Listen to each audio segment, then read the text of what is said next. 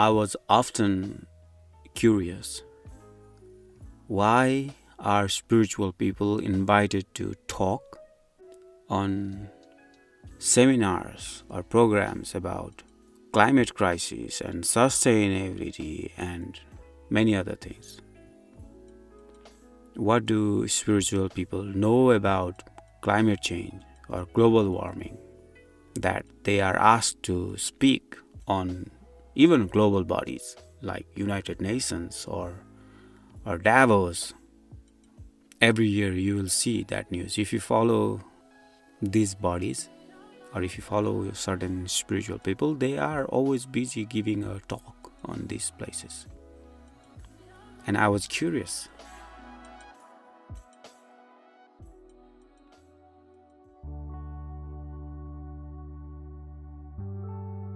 And I realized why it is so important for these people to go there and give a talk. Because you see, these bodies are founded to solve the issues of humanity. The issues like refugees, issues like climate change, issues like global warming, issues like environmental protection, issues like human rights, all sorts of things.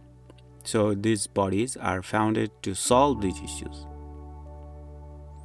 But these issues that I just named, like climate crisis and human rights and so on, these issues came from the material world.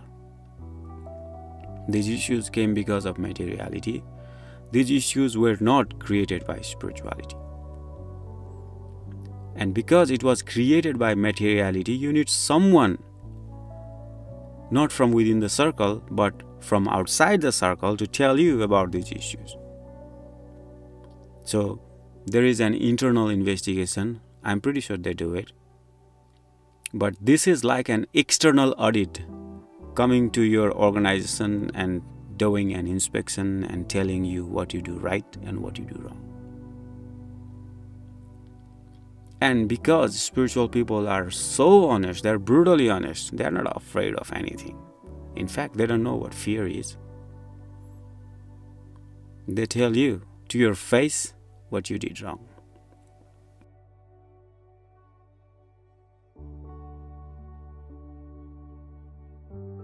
What I have realized is all the issues we're facing right now that are dire, like you say, there may be a nuclear disaster, or you can say the global warming, temperature rising, all sorts of things, human rights, conflicts.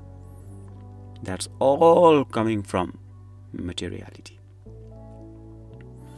You either say it is capitalism or socialism or anything in between. That is all material knowledge. There is no spirituality in there. And all these issues are coming from that part of ideology. Which countries pollutes the planet the most? Developed countries. The most developed countries pollutes the planet most. That's a fact. The country with the highest growth rate pollutes the planet most. That's the fact. And that is pure capitalism. That's coming from capitalism, because you need that economic growth. You are polluting the planet, you are contaminating the planet, and you have a big share on that global warming, on that climate change. So it's coming from there. Suppose if you say, okay, we are not capitalists, we are socialists, but still you are talking about exploitation of resources and mobilization of resources. So you are still using all those resources that is used in a capitalist society, but only the way you distribute it is different. So the exploitation is still there, the mining is still there, the extraction is still there, the mobilization is still there. And you are still contributing towards the problem.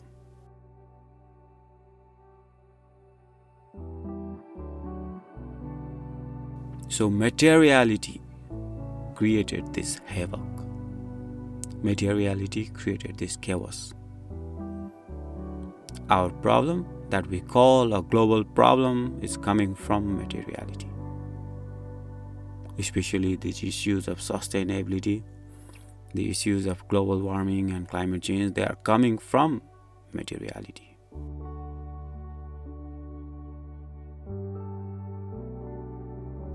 And when a spiritual person goes and talk on these shows, he is the one who knows it was created by materiality, because he or she or they did not indulge in materiality, they went the other path.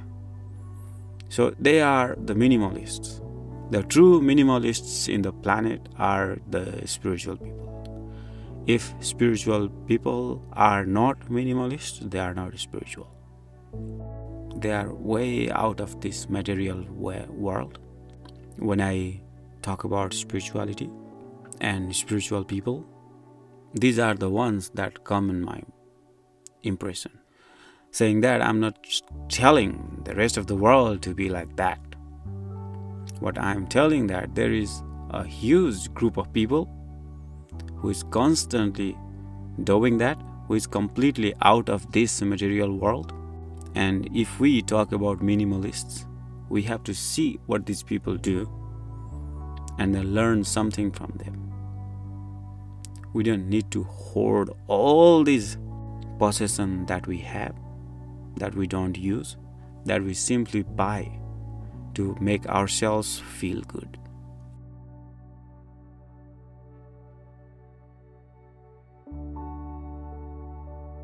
They say change comes from within, and that is the spirit of spirituality. And all these things that we talk about, all these issues that we talk about, they are not going to solve until people realize that they are the problem, they are the creator of the problem, and they are the solution. Compliance can only go to a certain extent. We make rules, we make laws, we put fines on activities. That will help to a certain extent. But the best help is when you understand that it starts from you. When you make others understand that they have to act.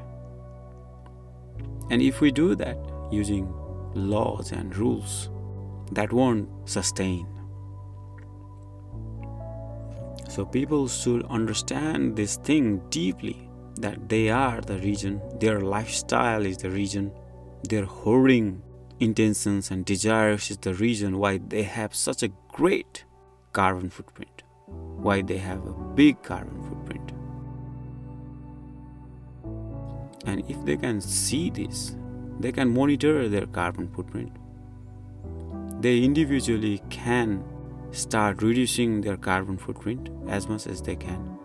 They can cut the actions and activities that is contributing towards big carbon footprint.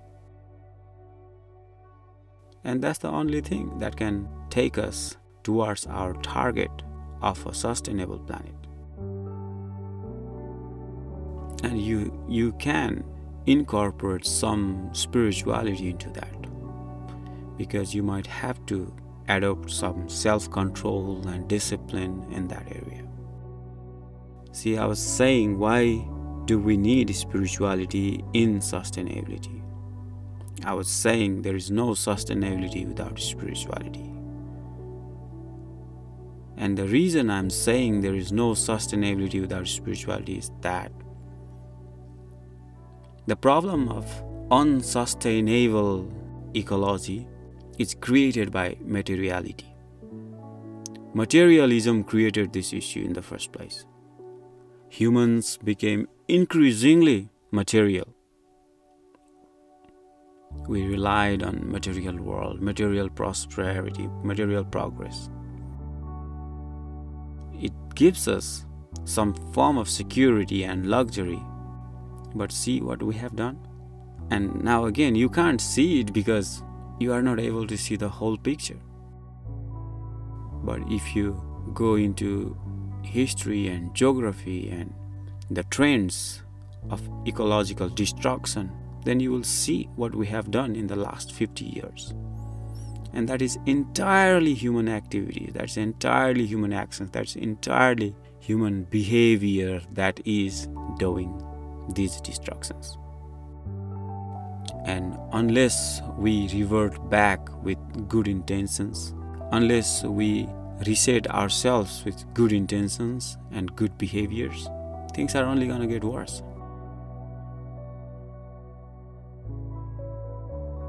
You know, there is a crisis. We are hitting a wall. If you know you are going to hit a wall, it's not enough to decelerate. You have to put the brakes on. You have to press the brakes. And that is exactly what we need to do right now. We need to press the brakes. But the leaders, they are not pressing the brakes. And every time the leaders have failed to act, people have acted. What people have done in the past is they have simply refused to obey. They have simply refused to obey. You don't have to be violent to do that. If your conscience sees that it is wrong, don't do it. And that's where I salute these minimalists, the people who speak up for the planet, the people who are really worried, the people who go on bikes because they want to save the planet. Their little steps make a difference. And it's not only a difference they are making from their side, they are encouraging somebody else too. They are inspiring someone else. They are motivating someone else that yes, we can do it. They are not saying that I'm not obeying the normal of societies. They are simply not being the ordinary Joe. And that's where change comes from. As I was talking about all these spiritual people who go for their spiritual practices, who go on a path to find the meaning of their life, they do not obey the normal way of life in society. They are a rebel. They actually rebelled against the normalcy. And the same thing is happening on this movement as well. So it's up to us if we want to act or we want the governments to make us act. And I prefer the first choice.